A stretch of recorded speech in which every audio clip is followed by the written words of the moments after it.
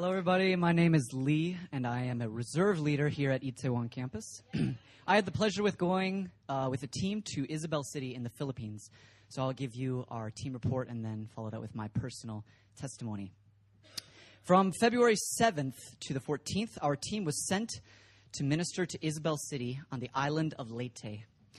This was the island most devastated by Typhoon Haiyan this past November. Our primary contacts were Pastor Daniel and Pastor Jeremiah of Jesus' Flock Church. As the Word of God was preached in Isabel City, many received a fresh filling of the Holy Spirit, and this was accompanied by both physical healing and deep inner healing. The team also used VBS services to share the gospel and release joy. We reached 500 students through our ministry at 2 schools and street outreach. Of these, about 100 raised their hands to receive prayer for salvation. Yeah. And we had fellowship time with local pastors who showed us the typhoon damage done to their church buildings and the rebuilding that has started.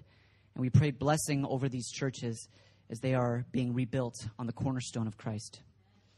Our home base was Jesus' Flock Church, and the team deeply connected with the church members here. We listened to their stories, empathizing with their pain and rejoicing in the power of the Lord to overcome all attacks of the enemy. We also visited to Tacloban, the city most heavily hit by the hurricane. And God divinely arranged for us to meet a lady who told us a first-hand account of the hurricane. And we then shared the gospel message with her, and she accepted Christ. So we were all excited to welcome our new sister into the family. Although physically there is widespread destruction, the joy of the Lord was unquenchable in the Philippines. And our team had the honor to see widespread reconciliation of the heart and the power of the Lord released. Let us all continue to sow into this amazing work that God is doing in this nation. And now for my personal testimony. I'd like to center my testimony around 1 Corinthians chapter 13, verses 1 through 13, which is actually the verse that all the missions teams prepared for pre-missions. If I am supernaturally gifted but do not have love, what's the point? Life boils down to 3 things: faith, hope, love. But there is nothing without love. I shortened it into like a sentence, if I can paraphrase a little bit.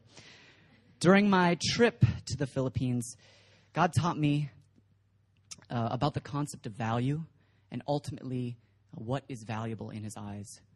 And I think one thing we all value right now after missions is testimonies of the supernatural, right? We're all hungry for it.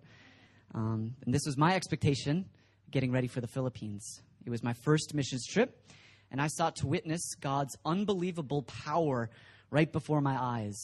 But this trip met and exceeded my expectations. And God showed me the true meaning of supernatural power through the immeasurable value of his love. Our trip to the Philippines was marked by the Holy Spirit's leading, as very little happened according to plan or schedule. But we always seemed to be in the right place at the right time. And God brought us to a specific remnant in Isabel City who have remained devoted in their love for God. And it was here that I learned really what it means to suffer well through trial and loss. This community excels in their faithfulness in prayer and unhampered celebration in the Lord. And God used our team to release inner healing in this community, displaying his heart that these sons and daughters are his precious treasures. But God's treasures are not just limited to one community, and the Spirit led us quite unexpectedly to a hidden treasure much further away. On our first day in the Philippines, traveling to Isabel City, a woman named Bess from Tacloban was highlighted to us, and she became our contact. And 5 days later, then we traveled to her home in Tacloban, which is the area most severely hit by the typhoon. And as it rained that day, the city looked as though it had just been hit yesterday even though it was 4 months after the event. And our team sat around Bess in her new house, or different house, I should say, not new, as she explained her experience during and after the superstorm.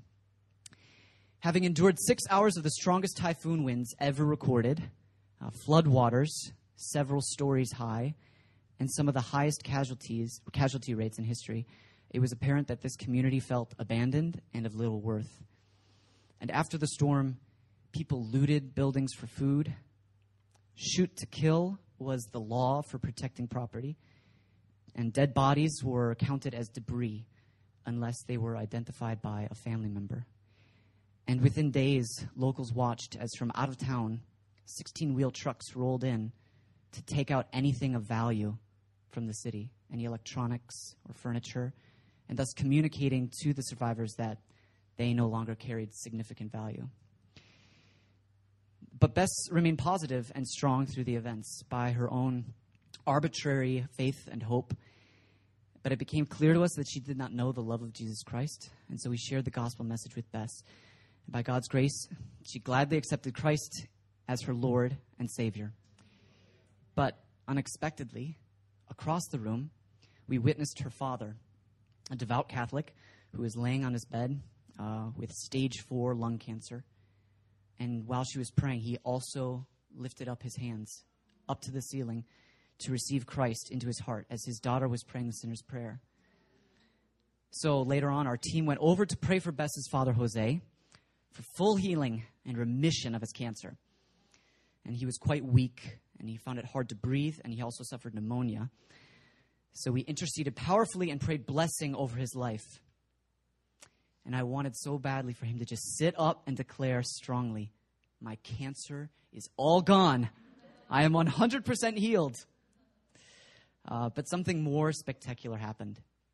Jose, he sat up, and his face was scrunched up, and he just began to cry, and his lips were trembling with thankfulness. And he said to us, he said, "In my 84 years of living, this is the first time that anyone has ever prayed for me. Thank you." I mean, how incredible is God's love? That this man has endured his house, his money, his health, family members taken from him, and yet the most important and sufficient thing for him was this tangible revelation of God's love. And this man will be a testimony of life in an area devastated by death. And God showed how valuable the people of Tacloban are by pouring out his salvation and joy upon those whom society may see as the weakest and lowest. And people can witness miraculous healings and still walk away faithless. But being washed in the love of Christ is the real supernatural wonder. That while we were still dead in our sin and seemingly worthless, Christ showed us love by being put to death for us and then rising to life again. And experiencing that love allowed Jose to experience life for the first time in the face of death and be overcome with joy and thankfulness. And as believers, and even as people who are on their journey with God, let us not forget the power of Christ's love that gives us a life worth living. Thank you. God bless.